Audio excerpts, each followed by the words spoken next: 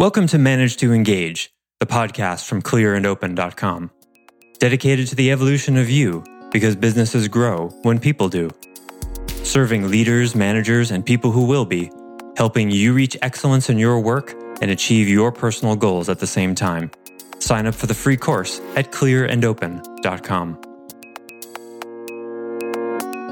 Even when I'm completely right, contractually, he's disputing some billing thing. His perspective goes completely against the written and signed contract. So I'm totally right, but I still have this feeling, right? So you see, it doesn't matter when you hold someone accountable, whether you're right or not. If they disagree, you're in conflict, and that doesn't feel good. Hi, it's Joseph, and thanks for tuning in to Manage to Engage, the podcast from clearandopen.com. When we think of courage, we often think of braving some sort of life-threatening situation. But almost every day, even people who jump out of planes avoid holding others accountable or being held accountable because it might cause emotional discomfort. If you really want to be courageous, try intentionally confronting and amplifying your emotional discomfort. Now that's difficult, but it's also a requirement to begin navigating shame with the accountability path, one of Clear and Open's most powerful tools. I offer weekly member webcasts, online courses, and mentorship at clearandopen.com because it's my truth that with the right tools, anyone can eliminate the people, money, and time problems holding them back in business. And I share parts of these webcasts and courses on this show because I want to help you too. If you're enjoying the show and learning from it, I'd really love your feedback. If you're listening to the show on an Apple device, all you have to do is open the podcast app, view the full description of the episode, and click the link to leave a rating and review for the show. Thanks so much for listening. Let's start the show.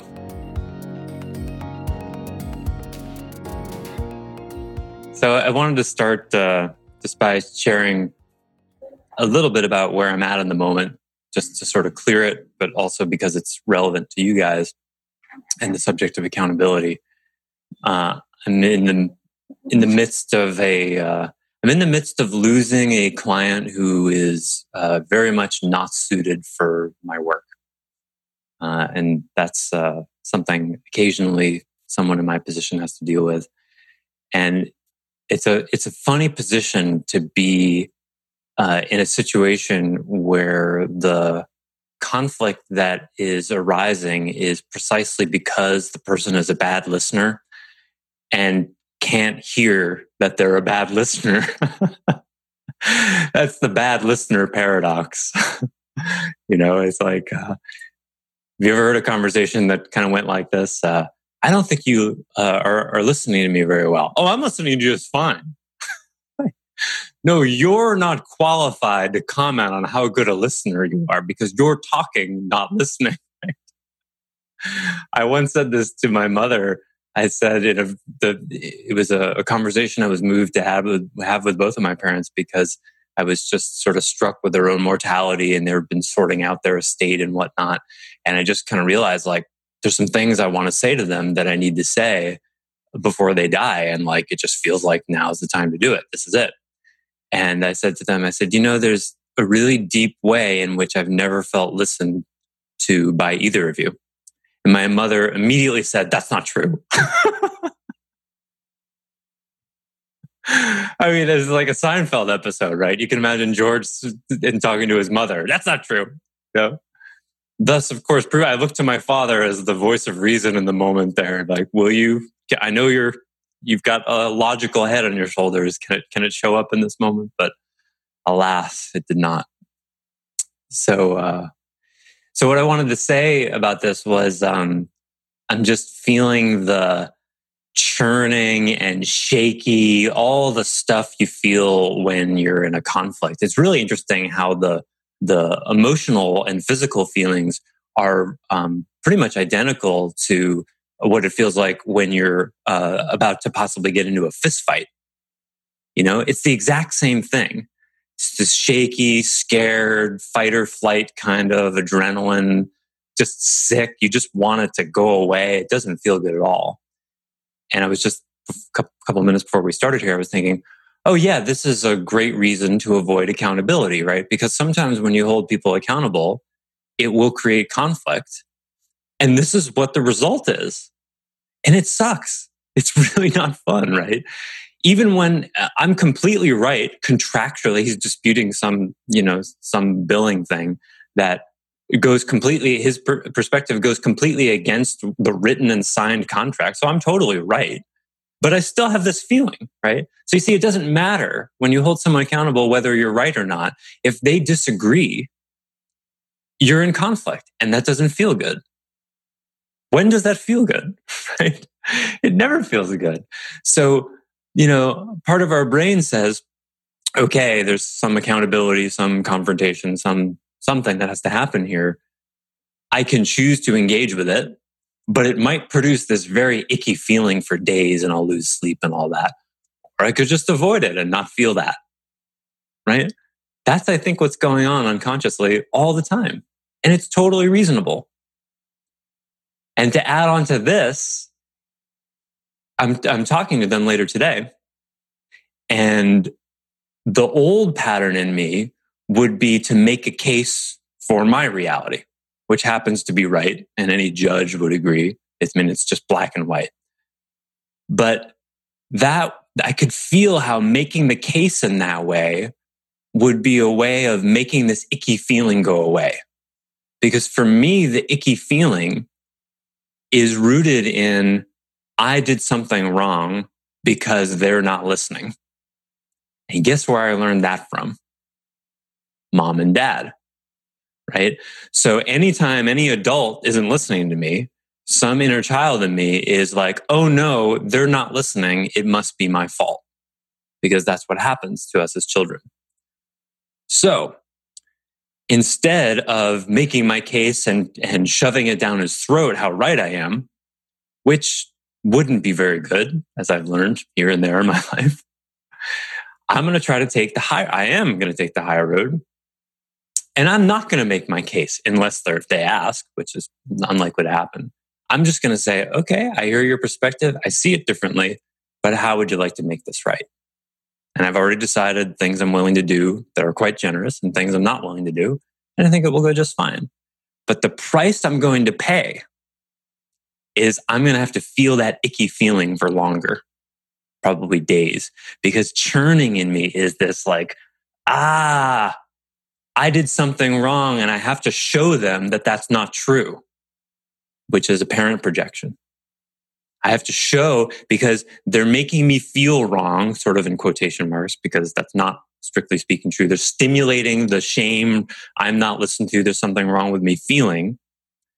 And so to make that feeling go away, I have to show them that they're wrong and I'm right.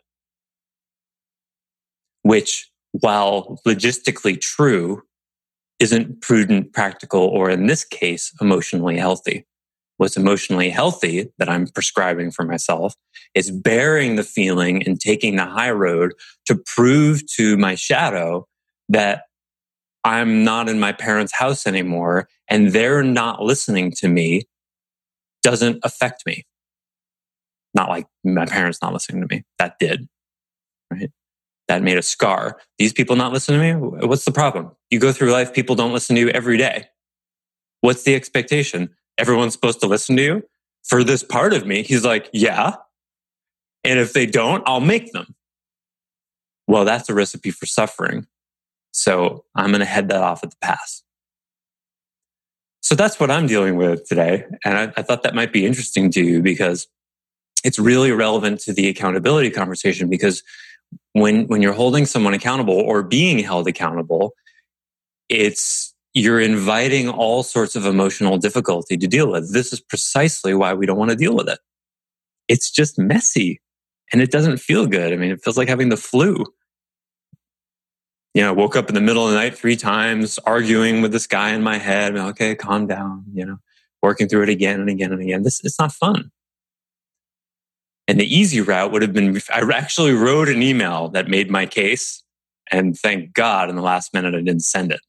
Wiser dynamics prevailed. And I was like, okay, don't email this kind of stuff. Believe me, I made that mistake so many times. So yeah, I thought I'd throw that out there just as a way of templating for you and giving you an example of just how complex it is. And if all of this sounds like really intense, deep psychological psychodynamics, well, I mean, like, I'm a trained therapist in a lot of ways, and I've been doing deep internal work for 15 years. So it may not look like that for you, ... yet, but trust me, all that stuff's going on. If all you're feeling is just the kind of nausea and ickiness of it, there's a reason for all that. There's all sorts of stuff underneath it, and it can be worked with. So comments, reactions, questions about any of that, and or digestions from the assignment that I gave you last week. I know you guys had some fun. That's very good feeling stuff, right? But that can be scary too. I journaled this morning, and when I was journaling, I was talking about yesterday I had a sales call, and I hadn't had a sales call in a while. Mm-hmm. And I'm trying my best to follow the script that I've been given to use to do that. Mm-hmm. And I'm making progress. But in the course of my writing, I discovered that one of the things I did during that sales call yesterday was dead wrong to do, at least from my perspective. Mm-hmm. And I'm in sales training at the same time. So sending that call is an important part of me learning and getting feedback from other people. And there was a part of me that wanted to tell them that there was something wrong with the recording. So I wasn't going to be able to send it. And at the same time, I was like, I need to just live in this embarrassment of knowing and send it anyway. And that was way different for me. And one of the things you just said that really hit home was make that feeling go away. Yeah. And so that's my share for today. Thank you, Mark. Yeah, that's courage. That's courage.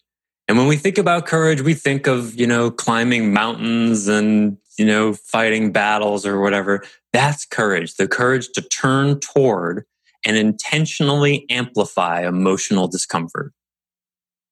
Because look at the unknowns there. You don't know if that's going to get you in any kind of trouble, if there's going to be consequences, right? They could throttle your leads back as a result of that. That could have a real serious impact.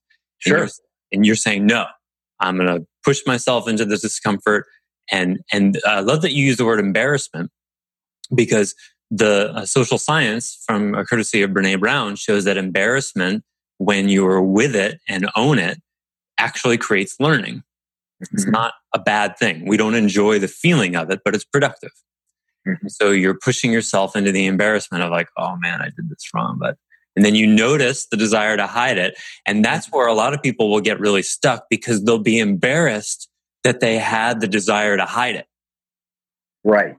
And then that creates a shame spiral, like, oh, I shouldn't have that thought. Mm-hmm. And this is one of the primary causes of racist behavior. Because in our culture, and surely many others, it's well accepted in most circles that racism is bad. And let's define racism here as actions based in racism, not just the thoughts, right? So people have the racist thought and they go, oh no, I'm not supposed to have that thought. Well, I better pretend it's not there. Don't tell anyone you had that thought. Push it down. But more often than not, if you don't accept that it's there and look at it, that's actually what causes the racist behavior. It's like putting your thumb over a garden hose. You can't really stop it. It just causes it to squirt. So as I say very often on this subject, I'm from an all-white town in Massachusetts. I have racist thoughts every day. And I don't like that they're there, but I'm not trying to make them go away. I use them as information like, whoa, there's like a radio station, a racist radio station in my head. You better be careful that doesn't translate into action. I mean, we've got thousands and thousands of years of really intense racism in our world. It's not going to change overnight. It's definitely not going to change overnight if we pretend that that's not there. So I really think that, you see people get caught in racist actions, in the public sphere and on TV and whatnot. And when people deny their racism, I think that they actually believe 80% of the time, they really think they're not racist. Because the amount of shame that would come up if they actually were to look at what was in them, they just can't bear it. And so it's the same kind of thing, having a kind of a shame resilience and an emotional fortitude to go, whoa, this is in me, the desire to steal something. I was just yesterday, I was having some of my furniture worked on, some stools that needed to have their backs reinforced. And I found this really cool teak piece that was square. It was like almost like a domino, but made out of teak and finished for some reason. They must have carved it off of something. And I was embarrassed about asking to have it. It was just a wood scrap, right? I'm sure the guy didn't need it. And I felt myself like it was vulnerable to ask, because like, could I have this? I think this is cool. Like that felt vulnerable. So I was like, well, just steal it. Just put it in your pocket. He's not going to miss it. I was like, no, I'm not going to do that. But I went back and forth like half a dozen times. Precisely because I didn't want to endure the vulnerability of, I think this is cool. And like what he might think, that's just a wood scrap. You're an idiot. Like he might think that or something. And that would affront my self-image. So I was going back and forth like that. I did not steal it. But I didn't have the guts to ask for it either. It was a tough day in some ways. But I didn't steal it. It would have been very easy to do. And those are the moments of courage.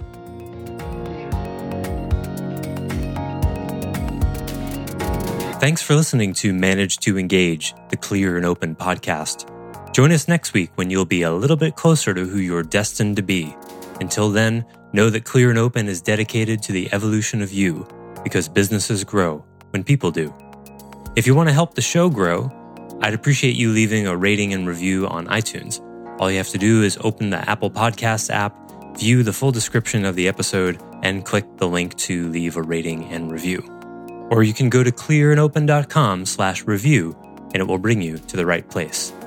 If you're looking for more support on your journey, head over to clearandopen.com for even more tools, articles, and free resources. Thanks so much for listening. Bye for now.